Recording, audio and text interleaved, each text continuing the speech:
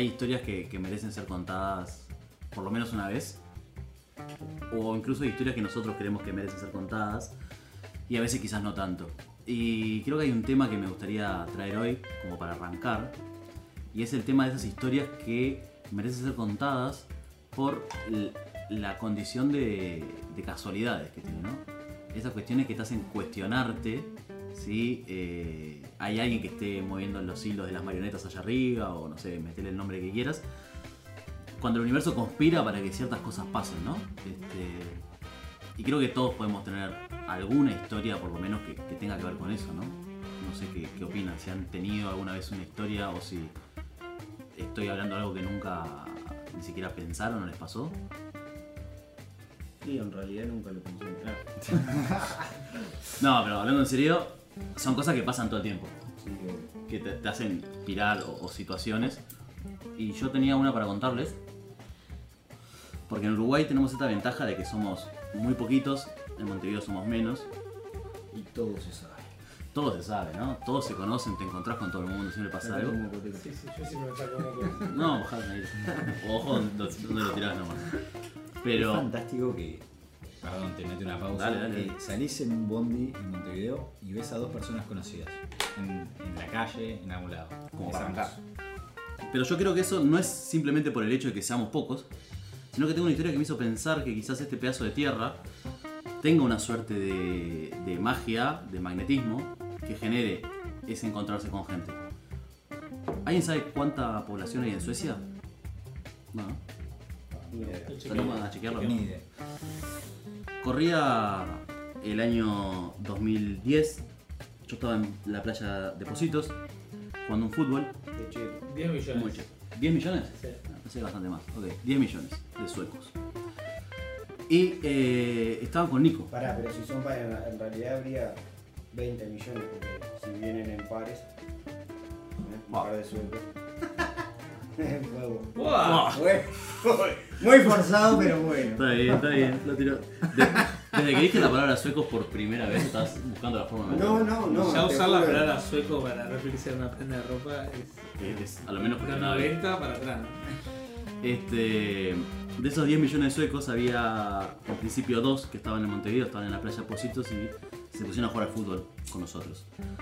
Armamos pero tremendo fútbol, porque el fútbol de playa generalmente ¿cómo es? 3 contra 3, 2 contra 2, arcos chicos. Esto terminó siendo un 9 contra 9 con arcos grandes, arqueros fijos y arena dura, que es ideal para que no te coma pierna, ¿no? Estamos de acuerdo que si no corremos en el pasto vamos a correr en la arena seca. Cuestión que después llegaron, eran 2 suecos al principio, después llegaron algunos más. Ahí formamos el equipo grande, sumó más gente, gurises, gente grande, etc. Y después quedamos con este amigo que estábamos metiendo charla con los suecos, qué sé yo, estaban quedando en un hostel. A la noche fuimos al hostel con ellos, metimos previa, había gente de muchos países del mundo y terminamos en el Pony Pisador de la Ciudad Vieja, el extinto Pony Pisador de la Ciudad Vieja, tomando unos whiskies, bailando un poco, pasando la noche. Gran valor en su momento, ¿no? Gran boliche. Como pocos, para bien y para mal. Conozco al barman del Pony Pisador. Si quieren lo llamamos un día. Lo podemos llamar. Debe tener más historias que nosotros seguro. Pará, en este momento hay que presentar contarles que está Nacho acá, porque así le contamos a Nacho que el Teca es como el comunicador, es el que hace las llamadas por detrás, porque siempre tiene alguien para llamar, siempre tiene. Decís 2 palabras, yo tengo uno que podemos llamarlo algún día. Bueno, tenemos tantas llamadas ya para hacer en 2 programas que. Si esto fuera serio sería algo así como el productor. Exacto. Pero por suerte esto no es serio. Gracias Teca a... no tiene perfil de productor. No. ¿No? ¿No? Sí. Se vio la desilusión en el tono de voz. Se olfateó. Igual gracias por el pie, Carlitos, para presentar a Nacho que tenemos acá, que nos va en un rato a estar hablando sobre tecnología, pero más bien apuntando a todo el palo de la ciberseguridad, perdón. Un tema que sin darnos cuenta nos toca a todos, ¿no? Y nos afecta día a día, ¿no, Martín? Sin darnos cuenta estamos ahí. Valor de seguridad. y nos afecta día a día, ¿no, Martín? Le salió. Yo soy el periodista serio. Le salió el sonsol de adentro. Volviendo a la historia, resulta que en el baile, el chamullo que teníamos con este amigo era, veíamos una chica, la sacamos a bailar y le decíamos, mirá, estoy con otros amigos que son de Suecia, mostrarles cómo baila la mujer uruguaya, qué sé yo, y ahí la poníamos a bailar con ellos. Nosotros también servía para gancho, meter charla, qué sé yo. Obviamente no conseguimos nada, ¿no? Porque Los suecos terminaron comiendo lindo y ustedes muertos de hambre. Cuestión que en un momento se atraviesa una morocha, me arrimo, le empezó a charlar, no sé qué, empezamos a bailar, le digo, mirá, estoy con estos amigos de Suecia, y la tipa que me dice, yo estoy con estas amigas que son de Suecia. No, me estás jodiendo. Ellos, los suecos que eran nosotros, eran como 6 o 7, y ellas eran 3. Acto seguido, se pusieron a conversar en sueco. Andá a saber qué mierda estaban diciendo. Hasta que en un momento, por los gestos y las actitudes de los cuerpos, te das cuenta que estaban pirando con lo que estaba pasando. Y a esto voy con que esta tierra tiene esta cuestión mágica de que te genera esto de encontrarte con gente, ¿verdad? Resulta que una de ellas había sido la mejor amiga de la infancia de la prima de uno de ellos, que habían pasado la infancia juntos, veranos, balneario, etc. Y se vienen a encontrar en Montevideo. Primera vez que pisaban Sudamérica todos ellos. Y si no fuera porque vinieron a este bendito país y a este bendito boliche, que mandamos un gran saludo, que en paz descanse, No se hubieran conocido. no se hubieran conocido. Pero tenían todo para conocerse en Suecia. Una persona común, persona cercana, mejor amiga, y por el otro lado prima, de ciudades distintas pero ciudades vecinas, y se vienen a encontrar y a conocerse recién en Montevideo. Increíble. A mí me hizo alucinar. Me encantaría que me den un poco para adelante, no sé. La estoy remando, güey. No, pues es que, miren, Los dejé sin palabras. Digan la verdad. la verdad que es impresionante y yo, desde que planteaste el tema, pensé en dos casualidades, pero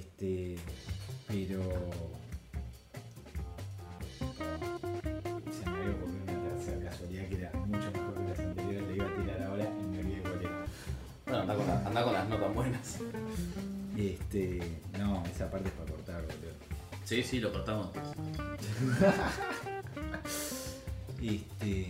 No, pará que la pienso, alguien tire algo. Hagan ruido. No, pero el tema de la casualidad, o sea, acá en Uruguay pasa mucho, ¿no? Entre nos, o sea, la corta de que terminás hablando con alguien y conoces a alguien, a algún primo, algún amigo, de algún lado hay una conexión. Dale, tirale. Volvió. No, volvió porque, como les decía, yo cuando tiraste el tema de las casualidades pensé en dos, pero mientras contabas esta historia de Suecia, me acordé de otra que me pasó que fue increíble. La cosa es así, yo estaba de intercambio en Europa y me había hecho como una noviecita. Viajamos por una parte de Europa y por unos días ella se tenía que ir a su ciudad natal y quedamos en encontrarnos en otro país. Y mientras tanto yo me fui a conocer Praga, República Checa. Bien. Qué casualidad que justo después vamos a hablar de la liga. Cuestión que La yo- liga. La liga. Cuestión que me tomo un BlaBlaCar desde una ciudad de Alemania a Praga. ¿Un qué, perdón? Un BlaBlaCar, es car sharing, es algo que hay que traer a Uruguay, me encantaría traerlo, capaz que en época de pandemia es jodido, pero básicamente vos publicás en una página que con tu auto vas a viajar de Montevideo a Punta del Este. Se quiso hacer acá. Un intento. Voy a dedo. Voy Voy a a dedo. dedo. Lamentablemente no, se ve que no funcionó, pero hay que resucitarlo. Pero cuestión, la historia no iba por ahí, sino que me tomo un BlaBlaCar y hago ese viaje en BlaBlaCar en horas de la noche hacia Europa del Este, ¿no? Llego a Praga, estaba solo, me esperaban unos días sin esta noviecita, digamos, que me había hecho durante el intercambio. ¿La extrañaste en esos días? Sí, obviamente. Está bien. Tenés sentimientos. No, es válido. Y justamente llego a esta Europa del Este en horas de la madrugada y se nota yo lo noté cuando llego a Europa del Este, ¿viste? Porque no era la Europa en la que te sentís seguro, que está todo bien. Era como, El conurbano de Europa. claro, es el conurbano de Europa.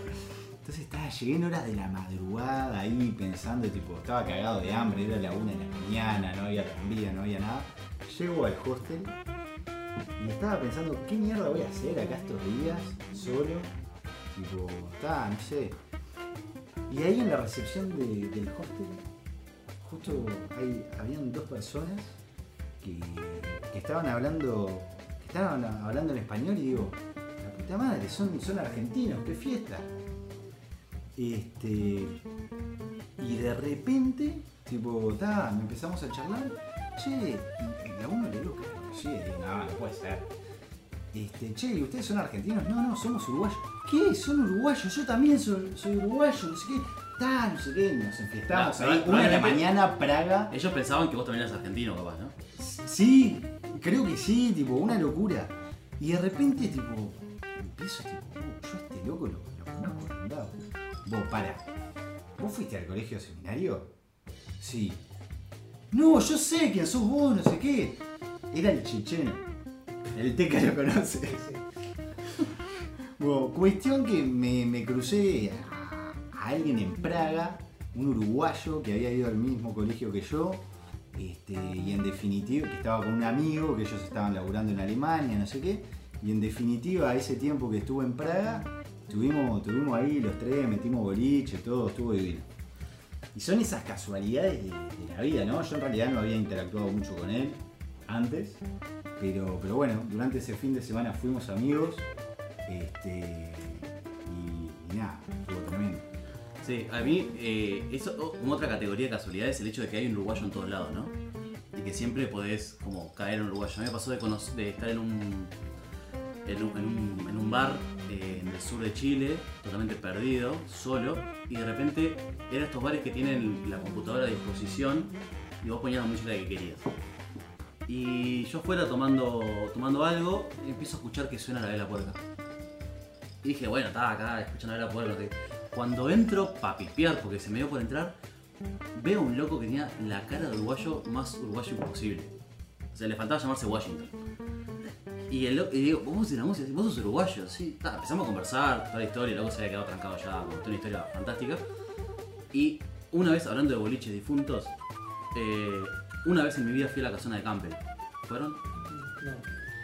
Yo fui una vez y en pleno baile se abre la ronda porque una persona empuja gente y me mira y me saluda con un abrazo más que efusivo y yo entendía quién mierda era. Y me dice, ¿no te acordás de Pucón? No sé qué. Y yo no me acordaba la cara de este Washington. Y era el loco. No se acordar de él. Porque no sé, fue una noche de lujuria y locura. Bueno, sí, está bien, mal yo. Perdón, Washington. No me acordaba de vos. Él por suerte se acordaba de mí y nos terminamos reencontrando acá. Pero no es joda que a donde vos vayas y si te quedás varado en algún lado o lo que fuera, siempre podés terminar contactando con algún uruguayo, ¿no? Está divino. Sí, a mi hermana le pasó. Estaba pensando casualidades de ese estilo. Yo no me acordaba mías, pero está esta de mi hermana vivía en Boston y alojó a un loco, un uruguayo en su casa. Pero que lo conoció tal, va para ahí, no sé qué, no sé, un tercero me dijo qué, no sé qué. Dale, que venga, así, no tengo ni idea, no sé cuánto. Se hicieron muy amigos, de hecho pasearon juntos, fueron a Nueva York juntos, no sé qué, ¿verdad? Acá para allá. Y ahora este loco es un pilar importante en mi vida y en la vida de mi hermano, porque es el dueño actual de la Girardita. No. Que nos ha dado tanto término de bar últimamente.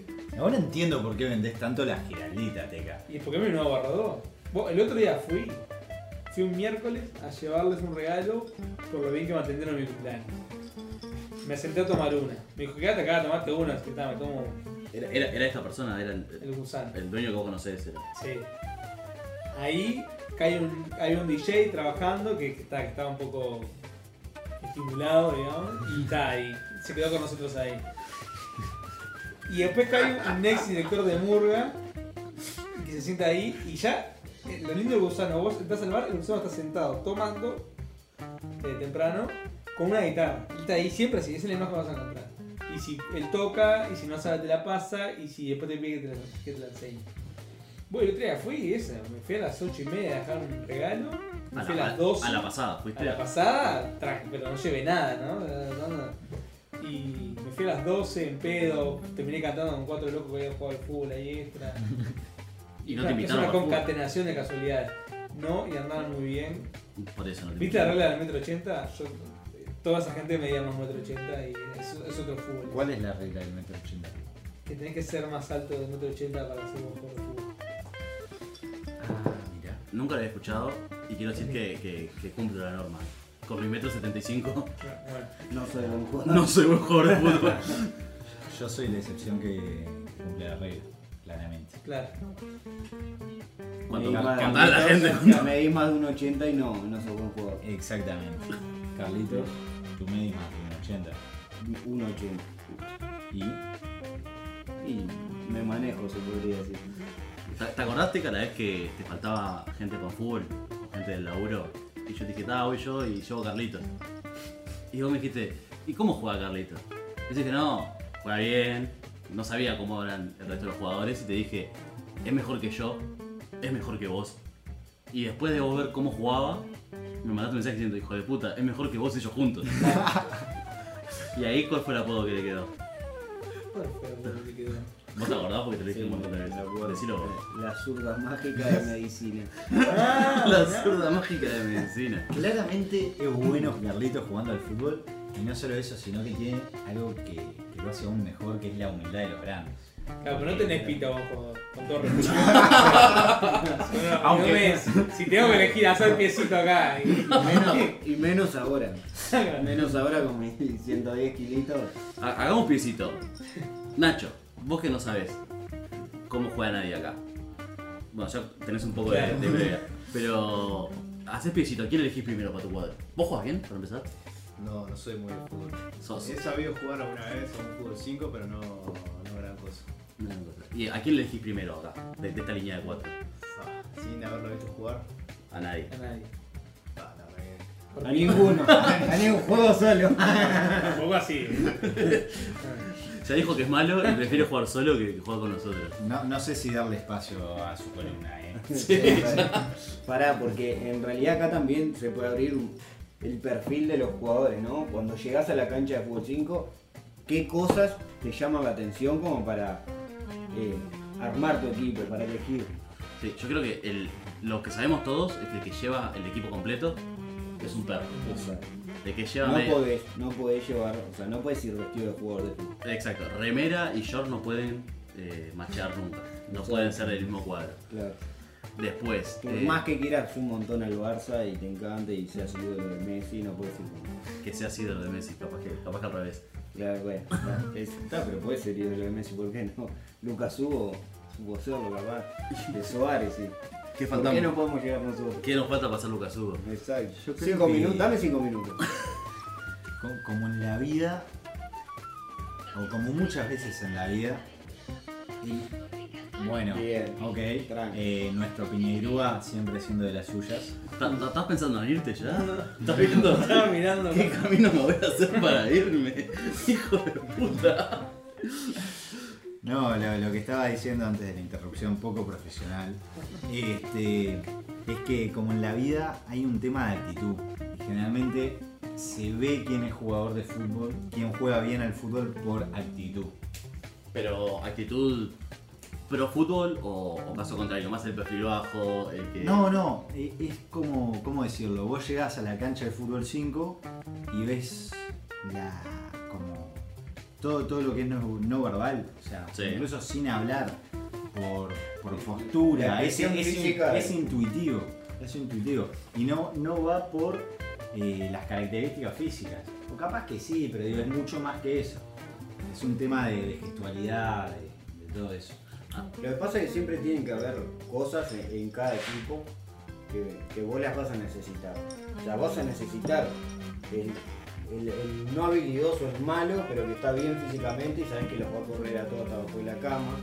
Vas a necesitar uno que pare la pelota y vea y mire y meta una buena pelota. Y vas a necesitar uno arriba que por lo menos sepa pegarle un dedazo al arco. Aparte hasta Nadal que te corre los 60 minutos, vale. Vale, Como mucho. los últimos claro. 10, ese loco es Messi. Ya, el que no te pide al arco te marca la Sin duda. diferencia. Yo creo que también hay un tema como de de humildad, ¿no? A mí me pasa que el que llega y apenas suena la chicharra y sale el equipo, los equipos anteriores y se abandona la cancha, el que enseguida entra con la pelota en los pies y empieza a trotar, pelota en pie, llevándola con el borde externo, tiene sus medias ahí, ni te digo si te lleva una canillera, ¿no? Es el primero que se le pega. Pero ese que ya entra como en plan protagonista es el vende humo, me parece, ¿no? No es el que realmente te rinda al final. No, es el que querés en el cuadro rival para juntarle la espalda. Si lo puedo agarrar con 110 kilos, mi único objetivo de los 60 minutos es poder alcanzarlo en una pelota y pegarle. Y si está en juego, mejor. Exacto, sí, exacto, como para disimular. El famoso lechuga, ¿no? Exacto. El famoso lechuga. Gol, lechuga, gol. Gran anécdota. Gran anécdota. Suárez lo hizo el otro día, ¿viste? Que le gritó el gol al chileno. no, le gritó lechuga, se escuchó de lejos que le gritó gol lechuga. Un gran marco Suárez. Pero también está el perfil de. Bueno, justo el perfil bajo, ¿no? El que está paradito ahí atrás. En ese calentamiento previo le llega una pelota, la para, trota un cacho, la suelta enseguida. Como que no quiere. No sé si es que no quiere demostrar su habilidad, pero anda tranqui, ¿no? También que en el calentamiento previo te das cuenta de todo. Sí, se mide todo. Quién la sabe parar, quién no. A mí me pasó cuando fui a ver a mi hermano a Boston. Y llegamos muy mal los aviones. Entonces estuvimos como casi un día viajando entre esperas solamente para que se puede llegar rápido, puede llegar en 12 horas por estar ahí. Llego a la casa de mi hermano, muy cansado, y me dice, yo no jugaba en fútbol. ¿Querés venir? No, la verdad que, o sea, no, vengo a estar 12 horas las piernas así, digo, no es que soy tipo Cristiano Ronaldo, no tengo que esperar un día para recuperar, pero no va a cambiar tanto si canso o no, pero la verdad que vengo a estar. Tenías una excusa por lo menos. También en el suelo, claro, no tengo ropa, no, ¿viste cómo allá vas con ropa y championes que no son tuyos? Que te sentís incómodo. Sí. Y yo le pregunté, esta gente, mi indicador es, ¿hay alguien de los que va que no la sepa parar? Que para mí es un indicador. Sí. O sea, No ¿sabes parar? No te pido control dirigido. No. Te digo que la sepas frenar. No sé parar, ¿no? La frenás, te girás vos en 15 minutos y caminás para adelante. No te pido que clave el ángulo, nada por el estilo. Ni que si chanflea, ¿qué no le pasó? Es como excusa, después nunca más le pega. No, vas a andar bien. No, pero me da fe que, aparte yo ahí hacía, de verdad, sí que 2 años y medio que no hacía nada físico, no, absolutamente nada. Y era un grupo de latinos, divino, ¿no? Porteños, colombianos, un nivel de fútbol. Y en cancha de gimnasio. Ah, tipo sala. Pero es grande. Que los gritos resuenan. Resuena, la pelota va a 120 km por hora. Y pesa no la frena 30 nada. kilos. No, pero encima jugaban con otra. O sea, ni siquiera jugaban con la que correspondía. Entonces más rápido. Para pegarle de todos lados. Y yo ya me sentí muy incómodo. Aparte de la mezcla, primero que estaban en el primer día de Estados Unidos con mi mal inglés. Y esta gente te hablaba inglés y español al mismo tiempo, no sabías cómo comunicarte. No sé. Además son los más hijos de puta, porque ellos te podrían hablar en Pero eran en español. español. Son latinos. De hecho, pero el porteño, que era el capitán de mi equipo, era el puteaba en porteño. español. Claro. ¡Forros! No saben jugar al fútbol, ¿no? ¿Qué hago acá? Me quiero ir. No, era Gaudio. Era Gaudio. qué mal que la estoy pasando. Y yo ya en el precalentamiento ya no la paré bien 2 veces y quedé marcado, porque yo la sé parar. Se la sé parar. La verdad. Te traicionaron los nervios. No era nervio, pero después yo no puedo hacer nada. Que quedás marcado para el resto del partido. Todo el partido. Es que te condiciona mentalmente a vos. A mí me pasó ayer Sí. en el fútbol, hacía un mes, en el partido anterior que había jugado hacía un mes, me hice expulsar. De boludo, le tiré una patada a un rival ahí que me estaba pegando codazo, me dio el juez, ni siquiera le pegué, me echó, me expulsaron 2 partidos. Regi. Lo único que perdió fui yo y el equipo mío, porque ni siquiera le llegué a pegar, ¿entendés? Porque si hubiese sido roja le pego y le duele por lo menos, pero nada. Y ayer volví y volví de titular, me pone, a los 5 minutos estaba recontra ahogado, estaba para intubar yo. Y me pasó de parar mal una pelota, de agarrar una... Y ya quedé condicionado, los 45 minutos siguientes fueron tipo tratar de remar contra mi mente, esa como mala disposición que ya había quedado. Está muy Está salada. salada. Sí. Te marca por- Así como la agarrás, la parás de primera y la metés en el ángulo sin querer ahí en la práctica, sos el mejor. Ese día metés 5 goles. Y esto del fútbol me hace pensar en que, bueno, descubrí algo este fin de semana, o creo que descubrí algo, y bueno, esta competencia que armamos de seguir la Liga B, hoy me lo terminó de confirmar la Liga B de República Checa. Que para mí es la cuarta. Bueno, está Pero mirá, la discusión. No, pero mira, tenés la Liga Checa, la segunda, la tercera, la cuarta, y en la cuarta hay un montón de divisiones, y ahí estamos en la B. No sé, pero la cosa es esta. Yo el fin de semana, el sábado, fui a ver un partido de fútbol universitario de unos amigos. Teca. No, quiero chequear que es la cuarta división de Checoslovaquia. Oficial. Es la B de la cuarta división de Checoslovaquia. Bien, estamos peleando fuerte. Y bueno, fui a ver unos amigos ahí en un fútbol de la liga universitaria y resulta que perdieron 3-0 y ahí uno jodiendo me dijo, vos, oye, y vos, viste cuando vos decís, Vos sos la perro. la Me concha estás echando- Luego me estás echando la culpa a mí. Fueron los muertos y No, la si te sirvo de excusa para seguir viniendo el domingo que viene, genial. No, pero claro, viste esas cosas que te quedan así, viste, en la mente y decís, vos, se yeta la concha de la madre. Y bueno, hoy fijándome para el programa, para el podcast, cómo había salido el gran equipo Slani, que elegí en el episodio pasado, me di cuenta que venía en una racha ultra positiva de 4 victorias y perdió el fin de semana. Perdió 2-0. Entonces, Es más, acaban de llamar a la producción, los dirigentes de Lenin, para pedir por favor que saquen a Michelle de este equipo. yo conozco a Matías. Matías. ¿Sabés qué es lo peor? No sé si vos llegaste a chequear esto, pero la derrota el fin de semana Fue la fue contra el gran Olimpie Bresova, que está penúltimo. No. Y que venía de 4 derrotas consecutivas y metió Pero en realidad, victoria gracias no. a vos. Claro, pero no lo veas así, o sea. No, es terrible, o sea. No, venía de 6 derrotas consecutivas. El famoso reviviendo muertos. Exacto, pero tenés la capacidad de esa, de revivir a los muertos. Le erraste de carrera fuerte. Lo tuyo era la medicina reviviendo Es muertos. terrible, es terrible. Voy, ¿cómo le fue a tu equipo, Martín? No, a mí esto me duele en el alma decirlo, Claro. pero Teca, ahí tenés ahí. bueno, el Aritma Praga perdió el clásico de la ciudad contra el Meteor Praga Ajá. por un total de 2-1. 2-1 de local. Sí, está grabando. Bien chequeado igual. Perdió 2-1 de local contra, conocemos el clásico. Pero me estuve buscando esa cuestión de hincha, ¿no? Porque yo me mantero con cualquier causa. Y lo que hace el hincha cuando pierde, ¿qué es? Ir a la historia o a... Bueno, iríamos a quién cantó más en la hinchada, pero no hay hinchada, no por la pandemia, sino porque es la B de la cuarta de República Checa. En su mejor momento había 50 personas, que eran los familiares. Pero busqué un dato que me pueda servir y encontré que Teca, tu cuadrito, el Meteor Praga, esta es recién la segunda vez en la historia que le gana a la Aritma Praga.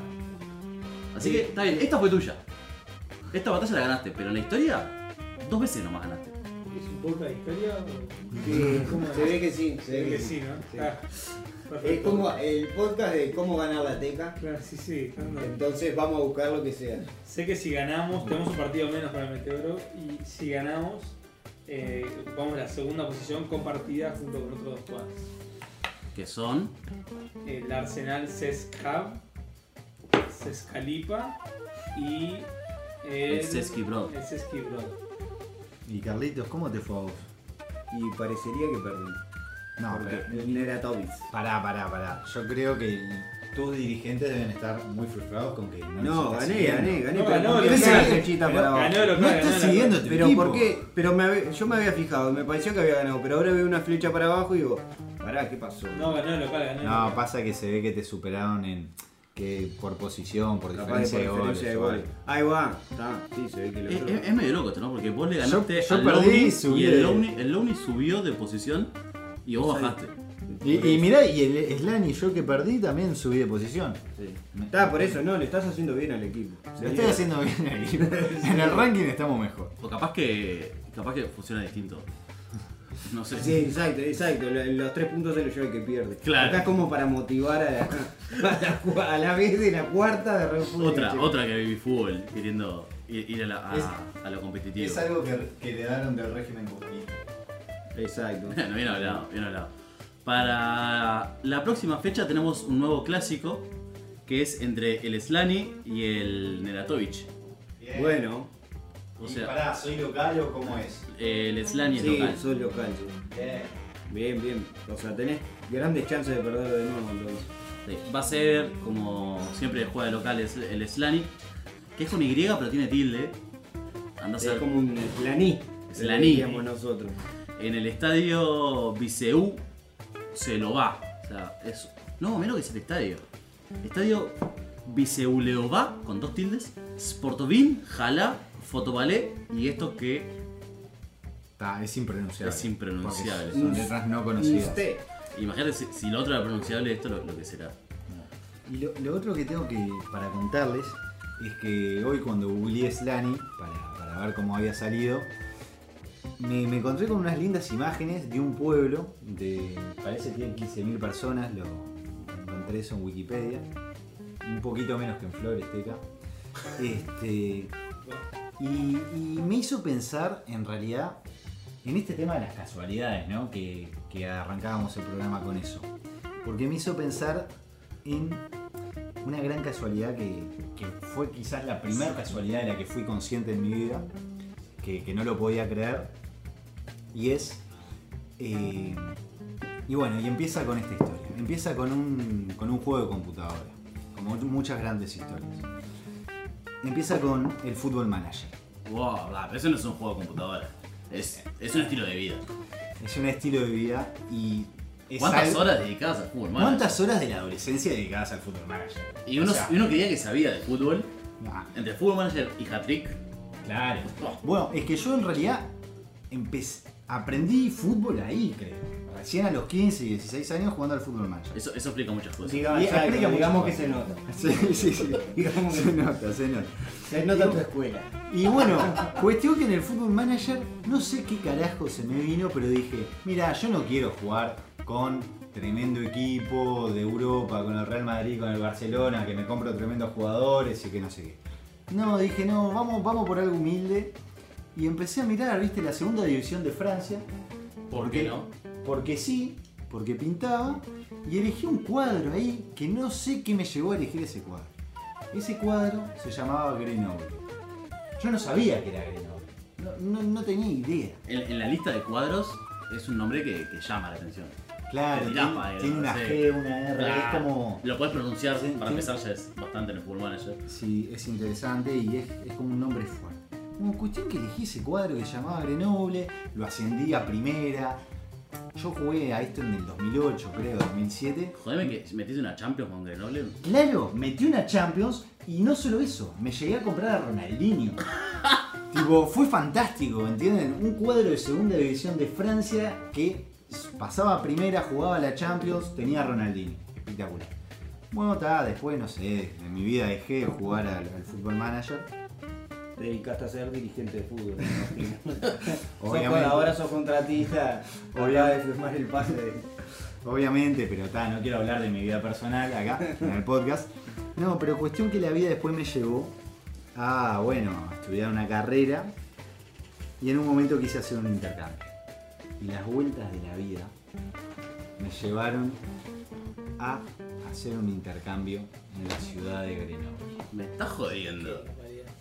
¿En No. serio? Pero, o sea, el cuadro era el nombre de la ciudad y vos terminaste ahí. Resulta que el cuadro era el nombre de la ciudad, yo terminé ahí, yo ni siquiera sabía que era una ciudad Dijo eso. lo mismo que yo. Sí. Es que me diste el pie, ¿no? Claro. Ahora, yo necesito saber, ¿en qué momento vos te diste cuenta que esa ciudad a la que estabas yendo o habrías manejado posibilidades de irte, la elegiste porque te diste cuenta que era el cuadro que vos habías dirigido X años atrás? ¿O en qué momento caíste en la cuenta de...? No, en realidad era una de las pocas posibilidades que tenía desde la facultad, la universidad en la que estudiaba, de irme de intercambio en Francia. Y cuando vi eso dije, esto de alguna forma tiene que ser una señal. Y Apenas- efectivamente se dio todo. Apenas viste la lista, dijiste, esto es Grenoble. O sea, y esto va a Sacado. salir. Esto va a salir. Y efectivamente se dio. Y bueno, ¿no? Son esas casualidades de la vida increíbles. Además, de la mano con esto del Football Manager, que tantas alegrías nos ha dado, hay muchas historias de gente que elige cuadros como el Grenoble, porque sí, y terminan siendo bastante enfermitos de esos cuadros, ¿no? Recuerdo una historia de un argentino que en Football Manager empezó a dirigir al Queen's Park Rangers, que estaba en la B, lo subió a la primera, metió Champions, todo el color. Y como en aquella época no había Twitter, etc., el loco se mete en foros del Queen's Park Rangers para ver de qué hablaban de los jugadores, qué podía saber. No se transmitían todos los partidos del Queen's Park Rangers. Gran remera tiene el Queen's Park Rangers en cuadros gigantes, en 2 cuadrantes. Y el loco tanto se mete que los hinchas lo empiezan a conocer y se hace famoso como el argentino hincha del Queen's Park Rangers, al punto de que años después de generar amistad, los tipos de Inglaterra le pagaron viaje para que el loco fuera, le regalaron la remera y el loco entró a la cancha en la previa de un partido del cuadro que obviamente se había hecho el cuadro de sus amores, ¿no? Un poco triste ser hincha de los amores, que el cuadro de sus amores sea el Queen's Park Rangers, pero bueno. Y otra historia interesante del Football Manager, que hay muchas parecidas a esta, es un tipo que cuando el Liverpool echa al técnico, que después terminó contratando a Klopp, el Liverpool recibió un currículum por mail de un X, europeo él, que le dice entre sus méritos en el currículum mete que con no sé qué cuadro de mierda había ganado la Champions en el Football Manager. Y le dice, estas son credenciales suficientes para que me contraten como técnico. Capaz que no tengo el curso técnico hecho, o capaz que tengo el más básico, como para curtir liga universitaria y fútbol amateur. Pero yo gané la Champions con un cuadro de la cuarta de Inglaterra, me merezco una oportunidad. Y el Liverpool le respondió una carta por correo postal, la carta en papel, diciéndole, querido fulano, valoramos mucho tu aplicación, muchas gracias, creemos que estamos buscando otro perfil. Y ese perfil terminó siendo Jürgen Klopp y la historia que ya todos sabemos. El loco puede decir en el bar, puede llegar al bar, abrir la puerta, sentarse en la mesa y decir, vos, el Liverpool me rechazó. Porque esos cuadros no te rechazan, si vos mandás un mail Claro. no te rechazan, te ignoran. El tipo recibió el rechazo formal y oficial por carta postal del Liverpool diciéndole, no das con el perfil del boliche. No, Espectacular. no es lo que estamos buscando para nosotros ahora. Y a mí me queda una duda, ¿no? Porque estuvimos hablando todos de casualidades. De repente Carlitos puede terminar la sección con una de sus casualidades, él que es médico. Y seguro tiene No, una no. experiencia interesante No, que contarnos. No, ¿Qué no tenía me- que ver? No me voy a adueñar de ningún título que no me corresponde, primero que nada. ¿Está? No sos político. Exactamente. Digo. Decisendic, dice acá Matías, Decisendic. Y no digas tal porque ya se fue. Bueno, para. Pero que era economista era. Pero era. ya, le toqué la fibra íntima. Está, sigamos. Bueno, algunas de mis casualidades, en realidad no relacionadas con la carrera que elegí, que es la medicina, puede ser, en realidad no vinculada a uruguayos, tengo alguna vinculada a uruguayos también, pero una gran casualidad es una historia que compartimos con Peri sobre un médico gigantesco, Sí. con un currículum enorme. Sí. Teca también la compartió la historia. ¿Qué historia es Exacto. esa? Está, Y claro yo que- no conocía al médico, pero fue a mi casa el médico. Fue a tu casa, tomó medio vaso de rapamiel y se fue. Exacto, porque tus condiciones eran pésimas, me parece. No, yo no, estaba no, durmiendo no, como una era persona de bien. Era la de Las él. condiciones de Teca eran las No, me pésimas. acuerdo de eso. Vos No, ¿qué te vas a acordar? No, si estaban re mamados y me despertaron. Sí, por los ruidos. Y yo les dije, Peri, puedes seguir contando. No sé qué me dijiste. Está, no importa. Pero sí, estamos hablando de un martes cualquiera en el Bar Rodó. Pero pará, le estaba contando Carlito. Dale, porque Perila. En realidad nace en. Carlitos el está. Peri- Carlitos. Pará, déjame interrumpirte. Sí. Carlitos está subiendo una foto a Instagram. Está y bueno, pero está muy desde concentrado en tiempo. el tema de Instagram porque es un periodista, es un No, locutor no, moderno, nunca. ¿viste? Está con las redes sociales. ¿Querés ser nuestro community manager? No tengo. Tengo menos manejo de las redes que. No. Pero. Se nota, Pero- se nota. Exacto, Hace por eso. 5 minutos subiendo Ma- la foto a Instagram. Más allá de esa historia puntual, vos no te acordás mucho, Teca, porque esa noche vos casi te agarrás a piñas con unos uruguayos que estaban haciendo un asado en la calle. No sé si te acordás. Ricotero, Ricotero fuerte. Fuerte, Volviendo sí, un claro. barro 2 de la muerte con este hombre que, bueno, otro día le contaremos la historia porque es bastante larga. Asado en la calle, medio tanque, vino, persianas abiertas, ricoteros fuertes. Empezamos a conversar y de repente, o sea, este tipo estadounidense se pone a comer asado y tomar vino de gente que no conocía y de repente el Teca a las piñas. al punto de agarrarlo, agarrarlo atrás y decirle, Teca, nos vamos, llevarlo media cuadra arrastrando por Gonzalo Ramírez hasta Jackson, decirle, ¿estás bien? Sí, estoy bien. Lo suelto y corre media cuadra para atrás para seguir en la discusión y yo corriendo atrás de él, agarrándolo y no lo solté 3 cuadras después en su vida, hasta que efectivamente no tenía chance de volver a correr para atrás porque probablemente no sabría llegar al lugar del conflicto. De eso te acordás. No. Se edita esto, ¿no? ¿Cómo es? Se edita, sí. Era Sí, joven. como ese día, si se pudiera editar. Bueno, sí, en realidad, bueno, un poco de eso, ¿no? Hablando de las casualidades, de cómo nació, que otro día, como decía Peri, porque es muy larga la historia, les vamos a contar cómo nació la casualidad de encontrarnos con un tipo que hoy maneja, es oncólogo pediatra, un tipo que le salva la vida a los niños, literalmente. Pero Pero topa a nivel mundial. A nivel Todo a nivel mundial, Es que nada. ese tipo vino a darle, a enseñarle a los oncólogos pediatras uruguayos. Y Pará, pero ¿le estás haciendo una campaña de expectativa? O sea, ¿no lo vas a contar ahora? No, ¿Estás no. jodiendo? exacto, estoy aprendiendo de un gran Del valor. mejor. Exacto. el rey de la campaña es expectativa. Exacto. No sé de quién hablas. De un tal Matías.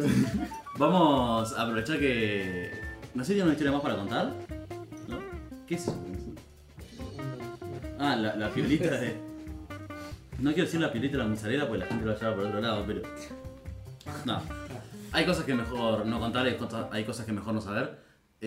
Vamos a ir a una breve pausa, vamos a escuchar algo de música y a la vuelta tenemos a Nacho que acá está podrido de escuchar boludeces y tenemos que haberle dicho que venga más adelante en el día, en la noche, ¿no? Que no llegue a primera hora, pobre. Se fumó todo esto y ahora nos va a contar un poco Se de... fumó literal. Van 4 cigarrillos en cenicero. Sí, se hablaba. Sí, fue Nacho todo. El tema es que, como no sabemos manejar los tiempos del programa todavía, si le decíamos que viniera más tarde íbamos a terminar antes Es verdad. y no íbamos a poder hacerla clara. Tan culpa nuestra no es, pero sí. Nos vemos en un rato, vamos a hablar de ciberseguridad. Bueno, no lo digo bien ninguna vez. Vamos a hablar de ciberseguridad, vamos a hablar de manejo de contraseñas, llaves, de secuestros y un montón de cosas que no tenemos idea qué mierda son.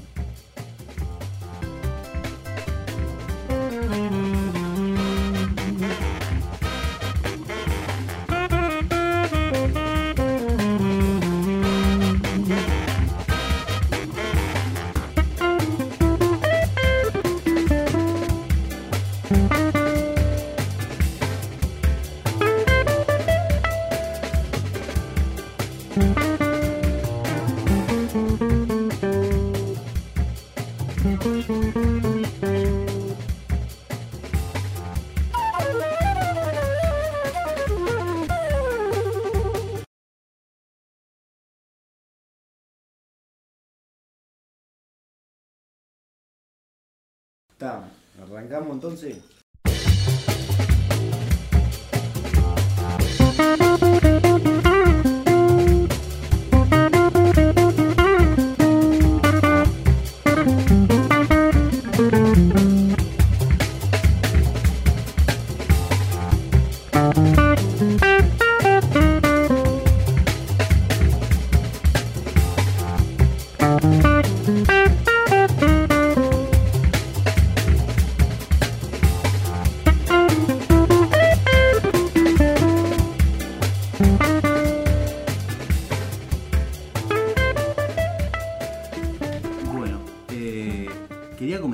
es. Porque hay como muchas cosas de Hollywood y de las películas en general que uno asume que son así. Y en esta cuestión del imaginario colectivo te terminas quedando con la idea de que la bóveda de un banco es así. Y ninguno de nosotros estuvo en una bóveda de un banco. ¿Vos viste? Yo estuve en una ¿Qué bóveda de hijo un de banco. puta? Justo. Porque trabajé en un banco. Ok, ¿es como las películas? Bueno, en Uruguay son mucho más rústicas. No es como la Casa de Papel. Ahí va, no es como la casa de hotel. ¿Estuviste en un banco, en una bóveda? ¿No? No, creo que No. Tampoco. Y hoy me pasó, mientras terminaba de contactar y arreglar esta emisión con nuestro primer invitado, nuestro primer columnista, que le pregunté, ¿venís hoy al final? Y su respuesta fue, si no voy preso antes. Y me manda una foto que quiero compartirles, quiero que la vean, mostrándome lo que estaba haciendo. Y para la audiencia, ¿se puede contar esto que estoy viendo? Sí, sobre todo porque yo no entiendo qué es nada. Tenemos 3 monitores, a falta de 2, uno parece ser un televisor incluso. Veo 2 teclados, o sea, tenemos por lo menos 2 computadoras. Y muchas pantallas negras con códigos y letras en verde, que para mí significan sabes lo que estás haciendo. Y claramente yo no. Hoy tenemos de invitado a Nacho, que nos va a hablar sobre la ciberseguridad y las pelotudeces que hacemos y nos transforman en víctimas más que vulnerables, ¿verdad?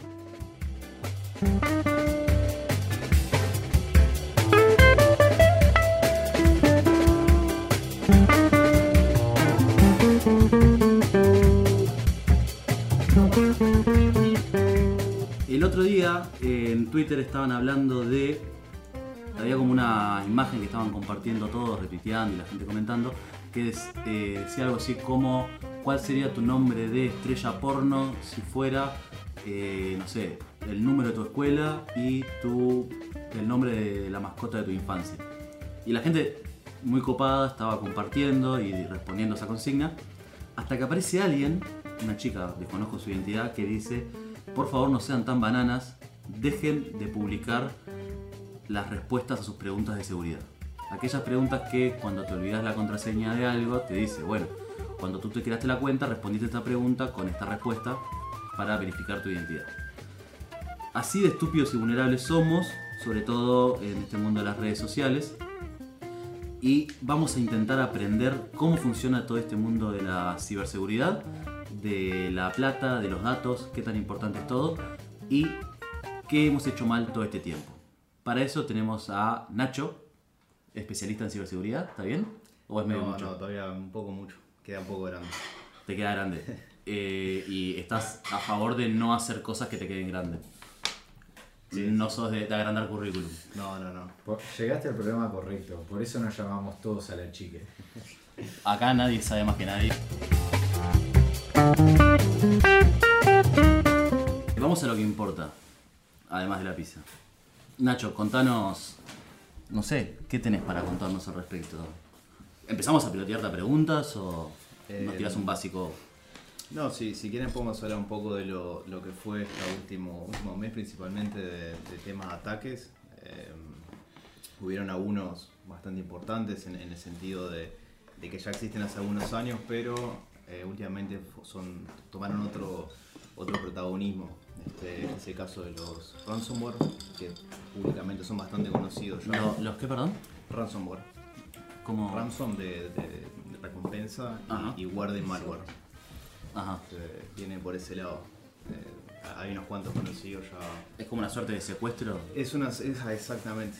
Viene por ese lado. Ya no te mandan la cartita aquella con letras de revistas recortadas, sino Claro. que te mandan un mail, te piden...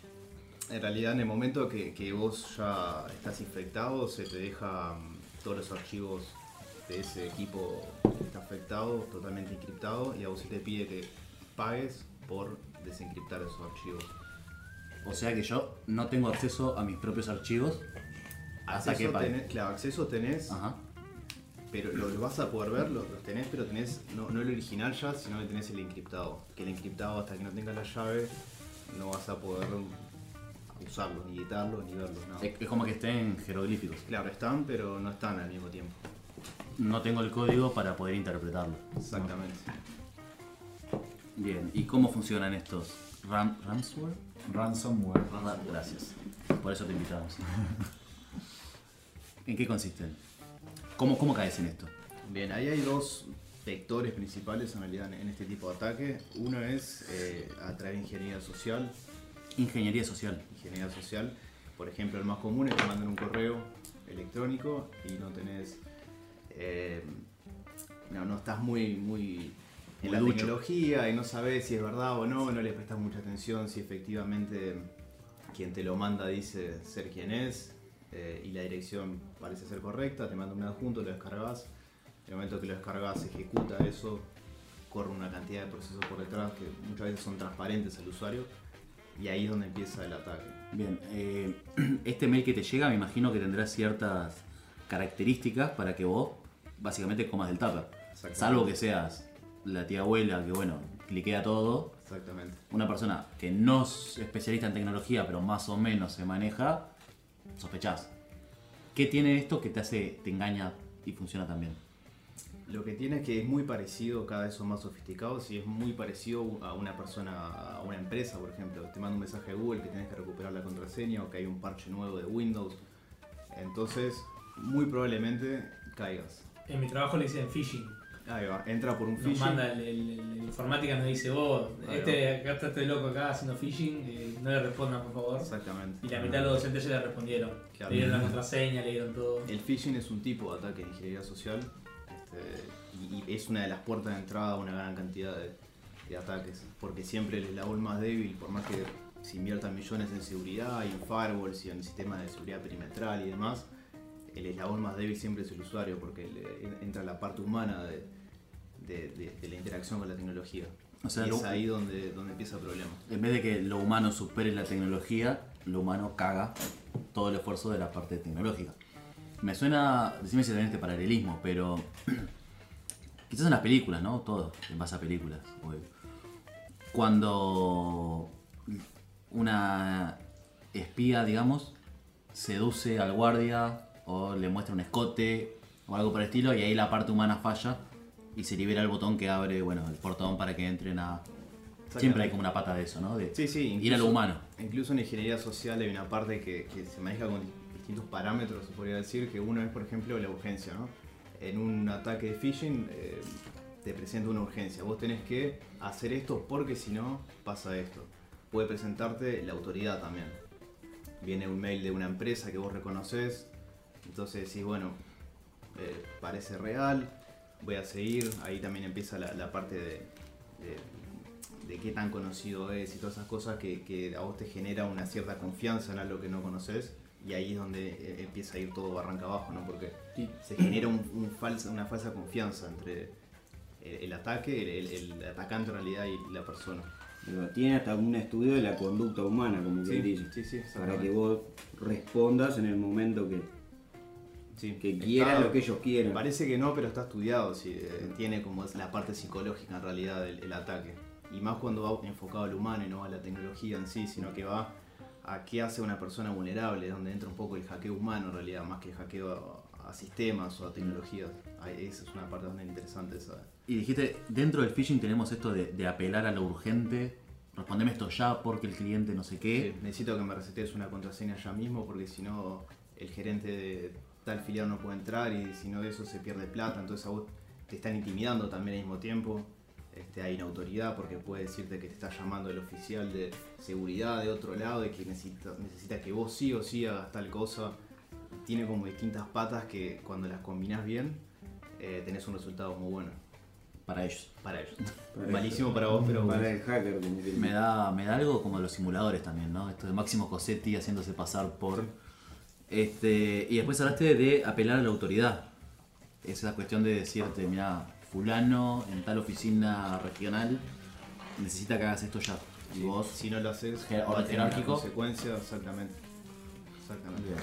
Y dentro de la ingeniería social, aparte del phishing, tenemos otro tipo o el phishing es un equivalente. Dentro de ingeniería social se puede usar como herramienta para otro tipo de ataque. Por ejemplo, a través de ingeniería social se podría tener acceso a un lugar, a atravesar barreras físicas, por ejemplo. Si yo me pongo el uniforme de una empresa, voy a la recepción de una empresa y digo, soy de tal empresa y vengo a hacerle soporte a los aires acondicionados, por ejemplo. Y yo yo soy como el realmente- carmencito hecho en Photoshop. Soy convincente y me llevo el mundo por delante, podría llegar a tener acceso a lugares que no debería tener. Pero que teniendo ese acceso físico, de superar las barreras físicas, tenés que llevar tu computadora para enchufar cosas. Depende, por ejemplo, podría hacer una ida, solamente hacer un reconocimiento, cuánta gente trabaja, qué sistemas operativos usan. Podría tener en mi celular un escáner, ver qué redes wifi están usando, qué tipo de seguridad tienen. Eso como una de las cosas, pero podría ser un poquito más sofisticado y llevarme una computadora muy chica, conectarla en un puerto, dejarla ahí, volver y retirarla al tiempo, o conectarme remoto. Le plantás un... Exactamente. ¿Han existido ataques de ese estilo donde creo una empresa fantasma de aire acondicionado para entrar Sí. a qué locura? Pero a nivel acá uruguayo. A nivel Uruguay no sé, supongo que sí, porque no es tan difícil en realidad. Y estoy seguro que cualquiera de nosotros puede ir a prácticamente cualquier recepción de una empresa y por lo menos pasa la recepción. Después puede ser que te agarren, puede ser que no hagas nada, puede ser que sea una prueba, pero muy probablemente que pases. Incluso hay muchas empresas que ofrecen este servicio como consultoría, que te dicen, bueno, vamos a hacer un simulacro de un ataque informático, vamos a hacer un simulacro de lo que vos quieras testear. En ese caso, por ejemplo, ingeniería social se dice, ¿no? Y ahí es cuando, sin avisarle a nadie, se le dice, va una persona a la recepción y hace estas mismas pruebas, ¿no?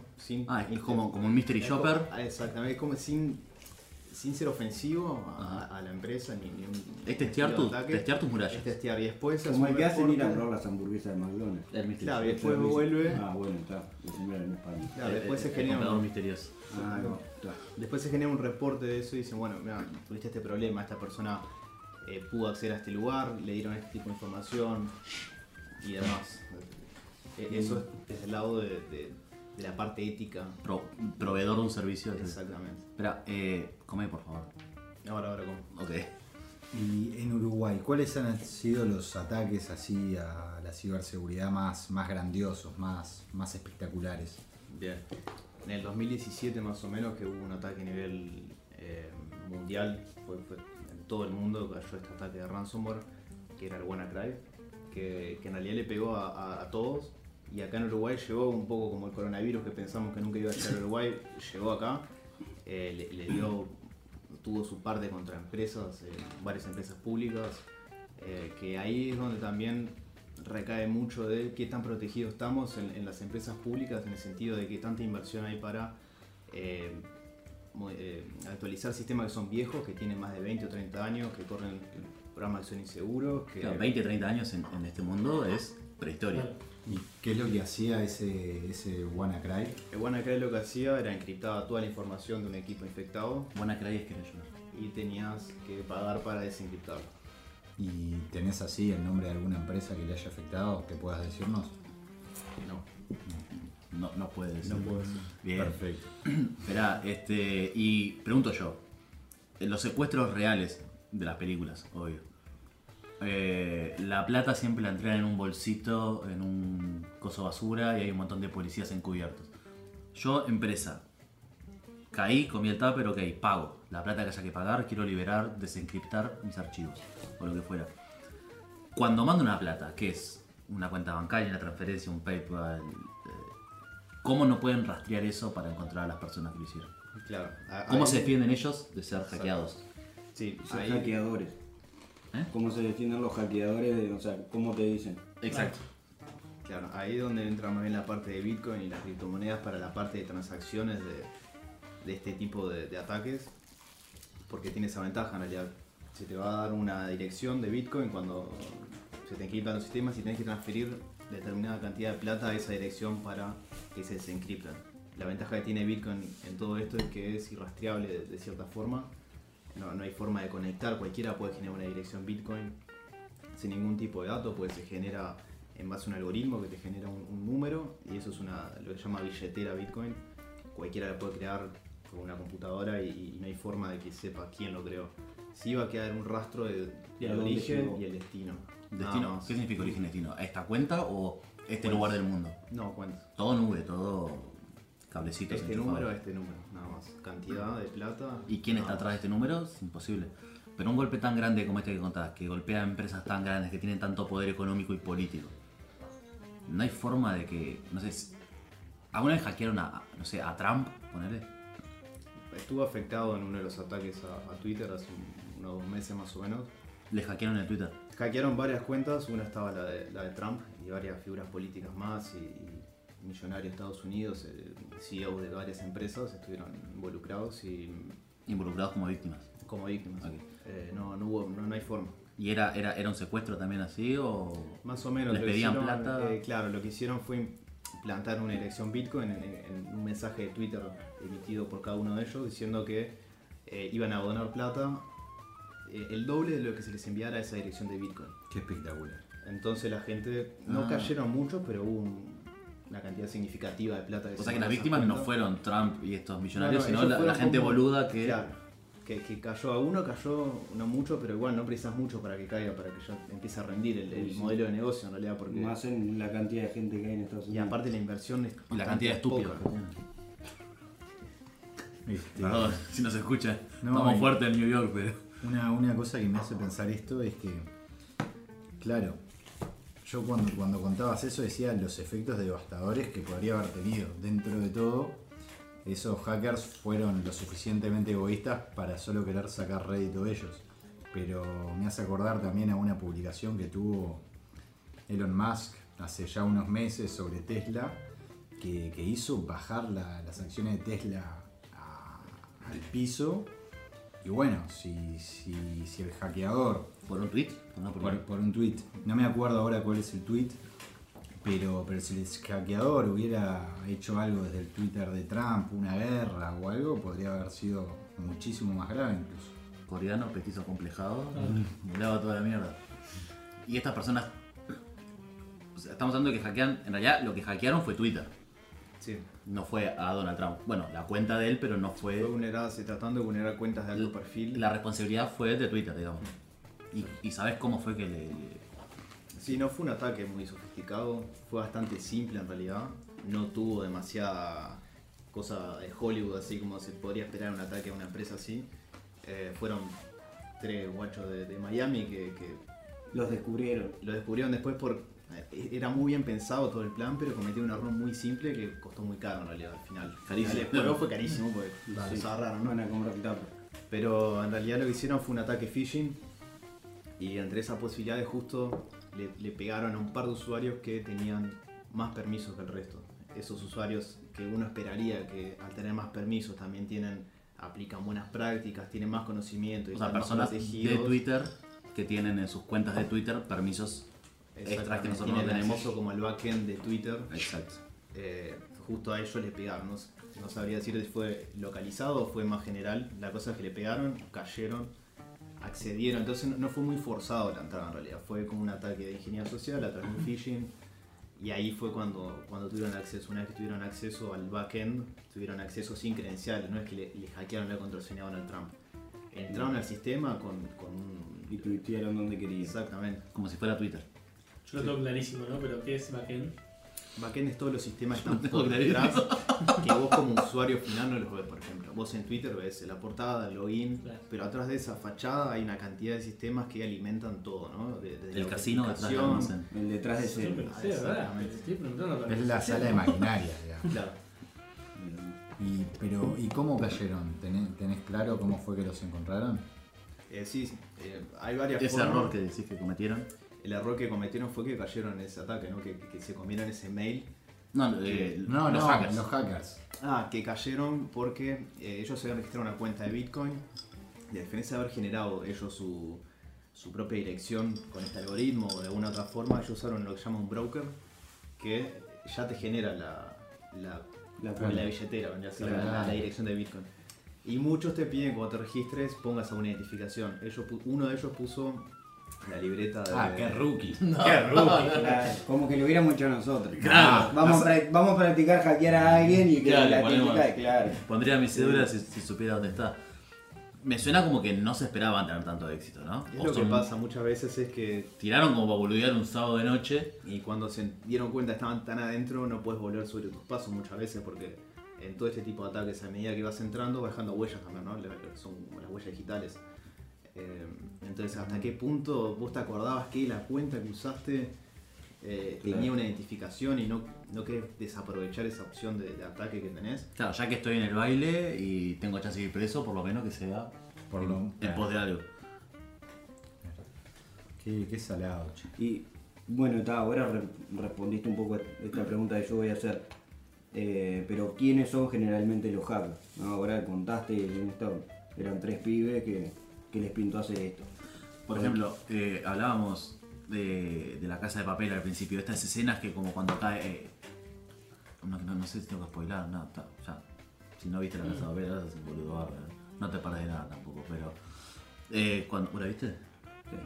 Cuando cae Río, que es como el que maneja todo este asunto, es el Nachito de ellos, lo suplantan con un arsenal de pakistaníes enfermitos comiendo papas. Esos, porque fue bastante parecido a la foto que me mandaste, tengo que decirlo. Hay así como empresas de hackers, hay como... Probablemente no se sepa, ¿no? Porque si no... Anonymous, sí, ¿qué onda pero Anonymous? no. Algo así podría llegar a ver en realidad. No se precisa demasiado tampoco. Y depende también quién pone la plata en todos estos casos, ¿no? Y siempre es un poco quién es el actor en estos ataques. El inversor. Es un tema de activismo, es un tema de competencia, es un tema de daño exclusivamente, es un tema de que quería probar, o sea que empecé a desarrollar... Quería ver claro, qué tan bueno soy. Claro, exactamente. En vez de probarlo en un simulador, probarlo en mi casa, Estoy en Miami y lo quiero tiro contra probar. alguien. O sin querer fue también, ¿no? Esa es otra.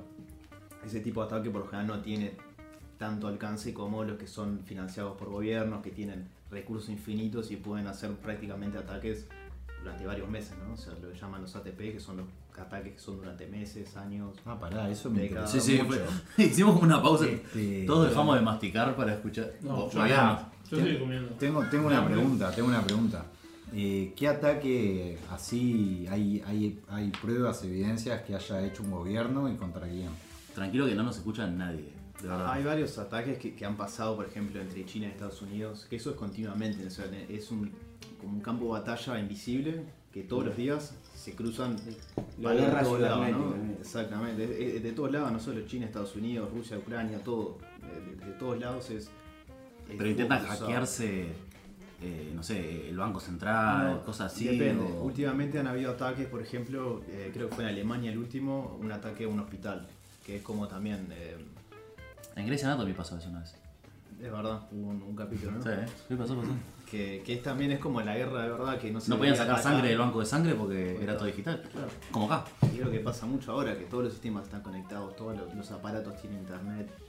Muchos son sistemas viejos, por ejemplo, que, no sé, algo necesita que funcione con Windows XP porque ya no existe más ni Windows 7 compatible. Entonces tengo un sistema que sí o sí funciona en XP y tengo millones de vulnerabilidades en XP porque se les sacó el soporte hace años ya. Entonces ahí es donde empiezan todo ese tipo de ataques. Ya te fue. Es básicamente el miedo en las películas de cuando venga la era robótica. Sí, cuán lejos vamos a estar de que se apoderen de nosotros, o, ¿no? Sí. Entre comillas, es básicamente eso. Porque si todo se va a la etapa cibernética, como decía, tiene todo tecnológico para sacar sangre de un banco, para, yo qué sé, lo que fuera. Donde se rebelen los robots. No, pero donde un pibe le pinte en el medio de la India, o donde carajo sea, agarrar una computadora, sentarse y hackear el mundo, ponerle, por decirlo así, tendría que estar medio grosso, pero podría pasar. Podría pasarse. Y vos hablaste de activismo y competencia. Además de, son como motivos no económicos o no monetarios. El secuestro era, bueno, yo te encripto tus archivos para que vos me pagues un dinero. En competencia, que es Nike hundiendo a Adidas para que... Sí, en ese tipo de ataques no va tanto el ransomware en lo que es competencia, sino más espionaje, ¿no? Es Ver en qué andás. ver qué se hace. Hace unos días se vio un artículo de que un cuadro de España estaba espiando, no, de Portugal estaba espiando al Real Madrid. mirá. a través de las redes, ¿no? O sea, los estaban espiando. De cierta forma sabían todo lo que pasaba detrás de escena del cuadro, ¿no? Y eso es parte de la competencia. A veces esos ataques tratan de ser un poco más invisibles para tener más tiempo dentro, ¿no? O sea, si yo entro haciendo ruido, me van a descubrir. Entonces lo que trato es siempre, si quiero mantener la persistencia, es mantener un perfil bajo y ahí voy a poder prolongar el tiempo que estoy manteniendo el ataque. Y ahí obtenés más información que será, bueno, lo que estés buscando. Exacto. Puede ser mucho tipo de información distinta. Sí, puede ser que haya muchas cosas que no te interesan y que no es lo que buscabas, pero siempre puede ser como el pivotear ese ataque hacia otro lugar que descubriste en el medio del ataque. Por ejemplo, no sé, encontraste una vulnerabilidad dentro del sistema y te puedes ir para ahí, sabes que estás más seguro, que no te van a descubrir por más tiempo, X cantidad de cosas. Va variando Es como mucho. la guerra. Te Es- escondés acá porque nadie te va a ver Claro. y de repente. Más acordar de comandos, no sé por qué. Lo otro, vos hablaste de lo encriptado. Lo encriptado tiene. Lo que yo entiendo, y probablemente cualquier pelotudo entienda, es que, bueno, hay un código, el archivo o la información se codifica en base a ese código, y yo tengo el código, y vos, que sos la persona que yo quiero que sí reciba el mensaje, tiene el mismo manual del código y lo puede descodificar. Sí. ¿Va por ahí? ¿Hay algo más? Vos hablaste de llaves también. Va por ese lado, sí. Se basan, la mayoría de estos ataques, los más sofisticados, se les llama criptografía asimétrica, que se usan dos llaves, a diferencia de la asimétrica que se usa una sola, y es un poco más fácil porque con la misma llave que yo encripto o desencripto, y es una llave en común que tenemos las dos partes, tenemos la misma. En el caso de la asimétrica, se usan la llave pública y la privada. Entonces cuando se me encriptan todos los archivos, voy a conocer la llave pública del atacante y no voy a conocer la llave privada. La llave privada es la que me va a Es la bloquear que a mí te- los archivos. y la que esa te quiere vender. Es la que me quiere vender, exactamente. Y es la única forma, no hay forma de sacar, de revertir, ni encontrar la llave privada a través de la pública. Hay todo un teorema matemático detrás de eso, que es imposible, prácticamente no hay forma. Y bueno, sería como querer hackear al hacker que no está pudiendo hacer por ahora. Claro. Y ahora, en esto que por lo visto mucha ética o mucha moral, ¿no? Si lo sacamos de la parte cibernética, capaz que en el mundo real, por decirlo así, no tendría mucha moral, ¿no? Querer venderte algo que es tuyo o quitarte plata. ¿Qué te asegura vos que pagando eso se le Claro. antoja al tipo de darte la clave esa? Claro, ahí hay dos partes. Primero, el modelo de negocios de este tipo de ataques se basa en que si alguien un día yo pago y vos no me das la llave, se va a Nadie más terminar. te va a pagar. Entonces todo el mundo, y incluso hace un tiempo estaba leyendo que el propio atacante tiene un sistema como de mesa de ayuda que es buenísimo. Los locos se ponen... Parece joda. realmente se preocupan cuando te envían la llave y vos pagaste, te guiarte cómo es encriptado los archivos, si pudiste hacerlo. si Un soporte postventa. Es un soporte, porque vos dentro de todo, aparte de que estás pagando desencriptado, estás pagando por el soporte, porque generalmente es bastante caro lo que tenés que pagar. Claro, Considerando lo que, Claro. que ya Te son pagué tuyos los esto, archivos. claro. ¿no? Claro.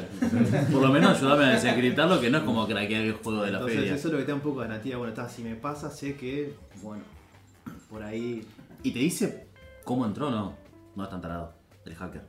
muchos te dicen, sí. Muchos te dicen que es parte de eso. Lo es traté como- de tarado. Es parte del honor. Es Claro, parte del es hay un poco tema de menor. honor. Para que no te pase de nuevo, y ha pasado con varios ataques que ellos dicen, mira, te recomiendo chequear este puerto, verificar este firewall, actualizar esto, porque si no te va a volver a pasar la semana que viene. Y voy a hacer yo de vuelta. Y puede pasar que vuelva. Porque esos ataques generalmente se tiran a la red y se van moviendo solos, entonces no te da la garantía que porque pagaste una vez, sos Claro, inmune a capaz que te lo agarre de yo no nuevo. te quiero cagar de vuelta, pero bueno, si el anzuelo estaba ahí y vos mordiste de vuelta, ¿yo qué voy a hacer? Sí, te voy a tener que cobrar de nuevo, no corre el descuento ni El 5 de gentileza. Capaz si te Soy acepto cliente, soy cliente, sí, Claro. haceme un descuento. ¿Qué hace Carlitos? Lo de siempre. Dame. Para, bajándole un poco a tierra, ¿no? Porque esto está como muy instalado, hablábamos de empresas, entes públicos, cosas. La típica, tu celular, tus contraseñas del banco, del mail, cosas. También puede pasar, es fácil, es seguro tener las contraseñas guardadas en el celular, no. Hay algún modelo de celular que sí y otros que no. Sí, en realidad no es muy buena práctica guardar contraseñas, se lo llama texto plano. texto plano, no tiene ningún tipo de encriptación, entonces ahí lo que pasa es que cualquier persona que tenga acceso al archivo va a poder leer ese archivo y va a poder ver todo el contenido. En tanto a las contraseñas, en celulares en realidad no hay nada específico de un modelo o algo que te proteja más. Puede haber alguna aplicación en sí que sea segura para almacenar, pero no es la mejor práctica en realidad.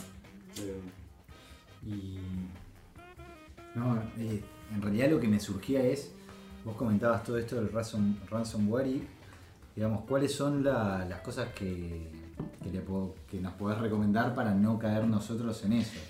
¿Cuáles son las buenas prácticas para no caer en eso? Partimos de la base de que si ves un mail sospechoso, no cliques. Claro. Exactamente. Bien, básico. Todo Hasta lo que ahí sea- llegamos todos.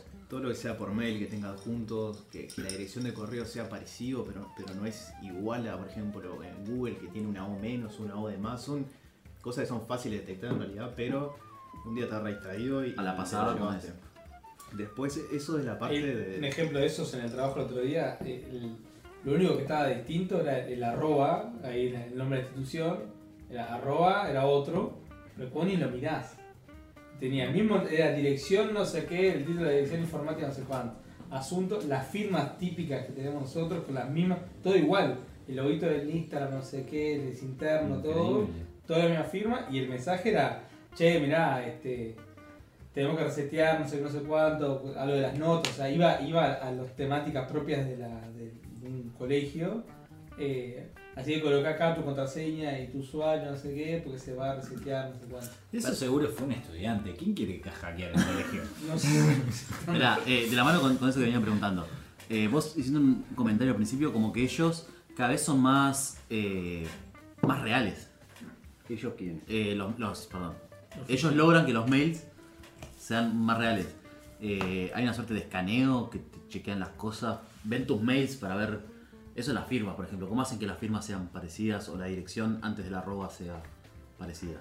Sí, ahí entra un poco lo que es qué tanto se hizo el reconocimiento antes del ataque. Y cuanto más reconocimiento se haga antes, vos vas a ser mucho más certero en el mail o en el phishing que vas a hacer. Como en la guerra. Yo estoy choqueado, esto es igual a Age of Empires. O sea, Podría ser un hacker, si pero supiera hacer algo de programación, podría ser un Sí, hacker. es muy parecido. me calienta que le dé la razón. Vos. Pero sí, en gran parte en la fase de reconocimiento, cuanto más tiempo se le dedica a ver, por ejemplo, a qué se dedica la empresa, si puedo llegar a identificar quiénes son los que tienen más permisos que el resto, me van a facilitar mucho más a mí, porque si justo le dirijo el ataque a alguien que no tiene permiso de nada, perdí tiempo, recursos, por un permiso que no me sirve para nada. en realidad. Eso fue lo que dijiste de localizado. Claro, que en esos Un casos... ataque localizado es cuando sabes quién vos tiene vas- más permisos Exactamente, vas a altos ejecutivos, directores... y sabés quiénes son. ¿Cómo averiguo yo quién es el gerente de informática de, no sé, un laboratorio que quiero joder? Y ahí, ingeniería social, llamo a recepción. Quiero hablar con el gerente de IT. Perfecto. Claro. Claro, ingeniería social entonces sería como recabar datos en el mundo de los mortales acá entre nosotros y después ir y... Claro, aparte te da la ventaja muchas veces en la parte de reconocimiento, en lo que es reconocimiento activo y pasivo, que el reconocimiento pasivo no levanta sospecha de nada, porque yo puedo estar obteniendo información de Google, de artículos que hay, de nombres, de LinkedIn. Claro. No levanta ningún tipo de sospecha, en cambio el activo, ahí sí, porque yo estoy capaz que escaneando puertos, estoy viendo el Claro. tráfico, ahí y sí. ya te metiste, o sea, capaz que dejaste alguna huella. Ahí dejaste una huella capaz. ¿Puerto? Puertos de... ¿Qué es puerto? Ahí los puertos es... Para la gente, ¿no? Sí, sí. Yo sé, estoy clarísimo. Pero- No son los puertos de Age of Empires. No, solo puerto de Nilo el Catán. Claro. Ahí todo servicio, toda empresa que tenga una red va a tener puertos abiertos, se le dice, no sé, tenés una página web, vas a tener el puerto 80 por ejemplo para todo lo que es HTTP que entre por ahí. Tenés un FTP para archivos, vas a tener tal puerto abierto, puede ser que esté hacia afuera o solamente interno. Pero son básicamente como canales de comunicación, lo que te habilita es como una puerta. Si te mandas un mensaje es una Bien. puerta Claro. que te da acceso o no. Que tiene su llave. Bueno. No necesariamente, puede estar como protegido. Entornada la puerta. Claro, que hay por lo general siempre hay un firewall que está escuchando, che, ¿quién pidió entrar acá? ¿Quién pasó por acá? Eso depende también del nivel de seguridad que haya y el tipo de sistema que esté monitoreando eso. Che, menos mal que no sabías mucho de ciberseguridad y esas cosas, ¿no? O sea, si tenemos un pseudo especialista. Ahora, tenemos la posibilidad de que esto no quede grabado. ¿Hackeaste algo alguna vez? Aunque sea boludeando. Bueno, hoy, y quería aclarar un poco el tema de la foto que pasé. Bien, aclara. Eso en realidad es un simulador que te presenta como distintos desafíos. Que por ejemplo uno es de capturar la bandera, ¿no? Entonces ahí Como la guerra. Exacto, hay otra analogía. Es un juego de campamento también. Sin bayonetas, pero. Entonces ahí lo que O se sí, hace es, no sé. se hace como un deployment de una máquina virtual y vos te conectás por una VPN. Perdón, ¿un qué? Perdón, porque yo esto no lo sé, de verdad. Un deployment se genera como una máquina virtual, se lanza una máquina virtual en X lugar. Esto es todo legal aparte, pues es una página de entrenamiento para seguridad ofensiva Para hackers. y defensiva. Ah, ok. Sí, con el fin ético en realidad. Claro. Existe la ética hacker, es otra columna, pero Claro. me acuerdo de escucharlo una vez. Ética Sí, hacker. Y Bueno, en base a esto que yo preguntaba de qué te asegura que te dé la clave si se lo pagás o no, más allá de que después lo siga vendiendo, un poco de ética capaz. exacto. Sí, va por ese lado. Y volviendo un poco a lo de la virtual esta, ahí te presenta distintos desafíos y vos te da, por ejemplo, una hora y en una hora tenés que hackear, tenés que entrar a romper ese sistema. Entonces es bastante complejo, este fin de semana tuve varias horas y no Como fue que tan... ¿Te alquilan la plataforma, digamos, o qué? Te alquilan como un pedacito de la plataforma y te dicen, acá puedes hacer lo que quieras porque está en un ambiente seguro, no vas a romper nada, usar las herramientas que quieras, no nos importa. Y Entonces ahí- supuestamente vos te estás formando para después hacer esto de los testers. Claro, porque es muy difícil cuando te estás formando decir, bueno, quiero probar no sé, herramienta. ¿En qué la pruebo? ¿Dónde consigo un web server que tenga tal vulnerabilidad? Todo un lo negocio voy a- aparte. Claro, no lo voy a hacer contra una empresa de verdad porque se arma lío. Claro. Lo podría hacer en un servidor en casa, ¿viste? La Pero- ferretería de la esquina, ¿qué le puedo sacar?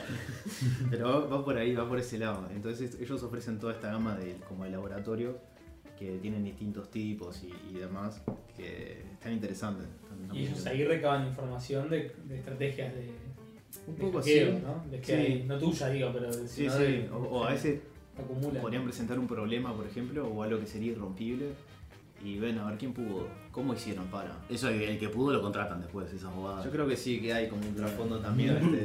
Hay una pata creativa también, ¿no? Sí, sí. La típica historia, fulanito logró desencriptar o no sé qué mierda, una cuestión de Google, entonces Google dijo, vení para acá, Sí, te contrato porque te quiero de este lado. claro. Aparte seguro que, o sea, esto tiene archivos y vas a quedar registrado. O sea, ellos hacen un registro de todos los que usan la plataforma y en realidad eso les puede servir o no, lo pueden usar a futuro o no. Sí. Capaz que un hackeo medio parecido al que uno practicó en la plataforma. Sí, se podría llegar a cruzar esta información de cierta forma. No sé en este caso, en esta página que estoy usando no le encontré ese lado todavía como la parte más lucrativa del uso, pero probablemente tenga algo porque es gratis. En cierto modo es gratis y después tiene una parte premium, pero... ¿Vos leíste antes de cliquear en acepto términos y No, condiciones? ¿No lees los términos y condiciones? No, pero no siempre. Capaz que entonces... No, esa página ya la encontré por recomendación en realidad. Si hubiese sido que la hubiese cruzado De casualidad. ahí sí. Yo entraba. Ahí, O lo leía. cuidado porque capaz que no es tan así como me dicen y realmente estoy pegándole a no sé qué. Estás y trabajando bueno, para un hacker sin saber. Claro, ahí va, exacto. Ingeniería social contra hackers Contra- éticos. Exacto. Es como todo entreverado.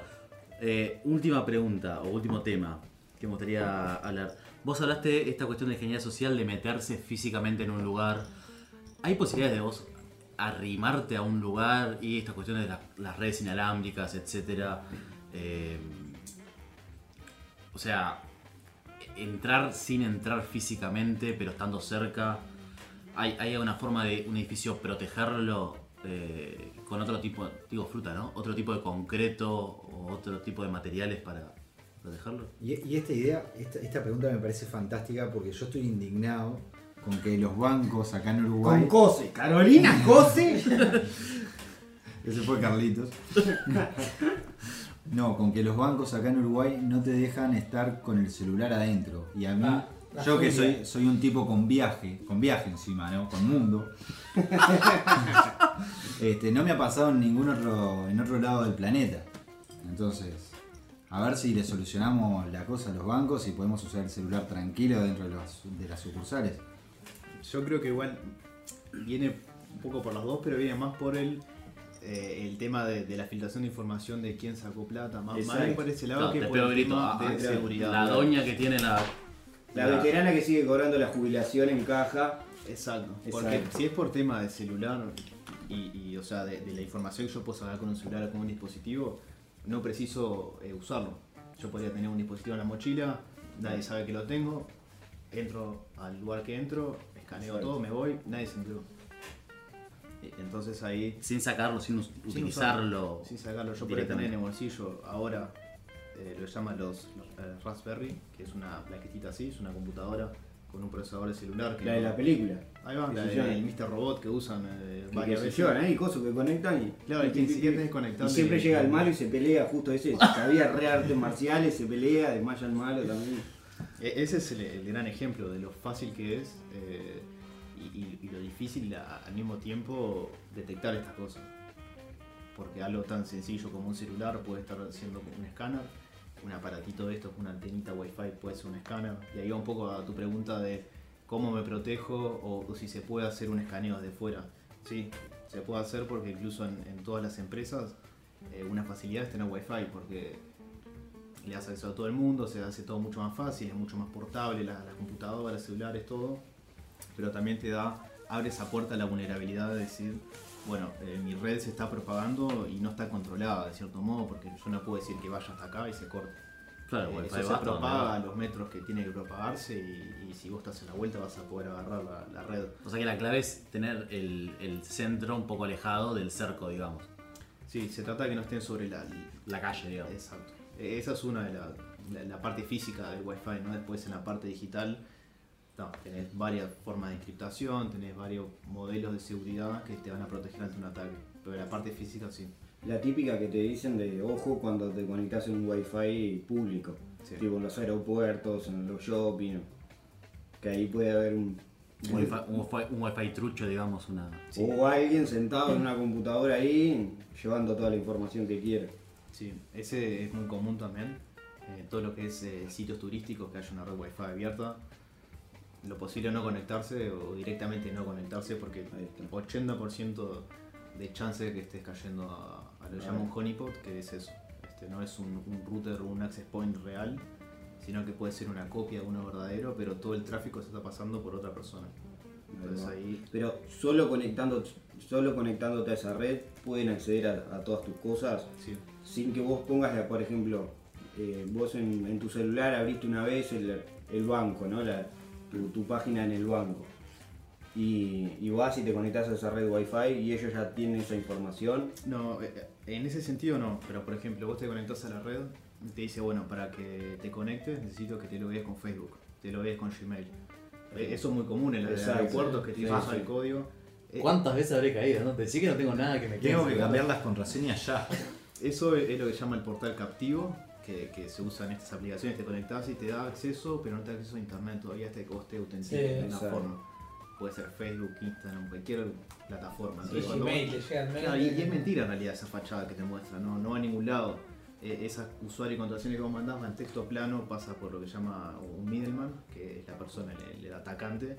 Y después si quiere, y si realmente se hizo más sofisticado, va a redirigir el tráfico al router verdadero y vos Para que no te das sospeches. cuenta. Pero para, Claro. la red wifi en un aeropuerto, ¿hay un middleman que hace eso? ¿Puede No, pasarte? podría pasar, sí. Que estés sentado en el McDonald's del aeropuerto, Sí, o está afuera en el estacionamiento, si la red realmente sea... amplia. O sea, que se quería un Airbnb con el wifi turístico, la red pública en una plaza, me la, probable. me la saqué barata si no me pasó nada. Y si no, capaz que no sabes que te pasó algo. Claro. Porque están siendo Está, pero digo, persistentes. ahí Me ponele, quedé si, te pensando- si te hace conectarte mediante Facebook, ponele, lo que te robo, entre comillas, es tu contraseña o tu acceso a Facebook, Claro. no a otras cosas.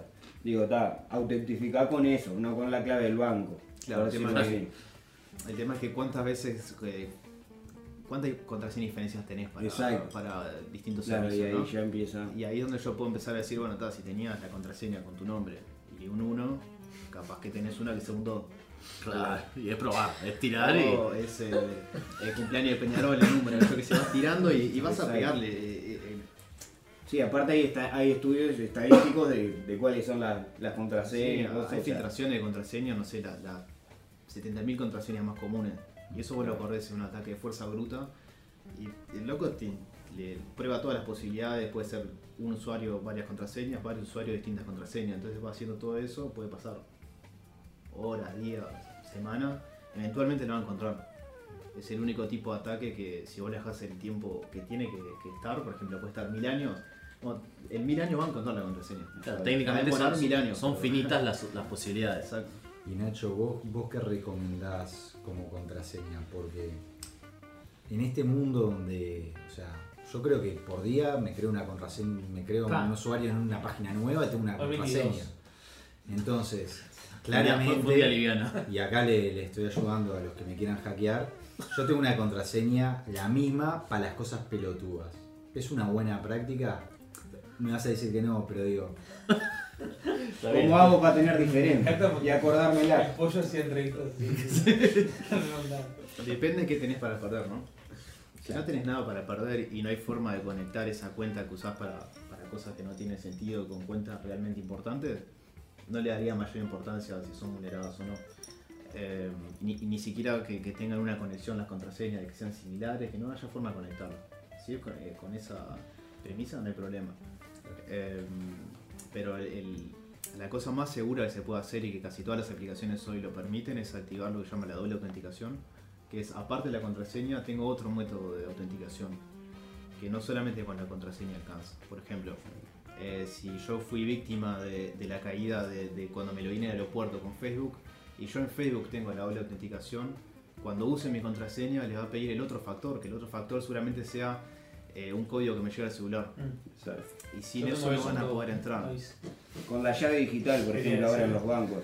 Claro. Que ahora a mí me pasa es, una vez que habilitas la llave digital, tenés que usarla para todo. O sea, Exacto. para Sí. todo. También tenés la de Santander que te da la tarjeta de códigos De si coordenadas. la perdés, de coordenadas, que parecés tipo tenés las coordenadas para activar el botón rojo de Estados Unidos. Sí. Pero si la perdés, no. Sí, Claro. pero yo si por la billetera, me hace mierda. Yo la perdí ayer. agradecemos a Santander por el espacio Claro. contratado. Cuando quieran pueden girar. Entonces, Mandan lapicera, por lo menos. unas libretitas, no mira lo que tenemos. Pregunta, consejos básicos serían no cliquear mails que sean mínimamente sospechosos. Si yo el mail lo respondo, le digo, che fulano, tal cosa, y me responden.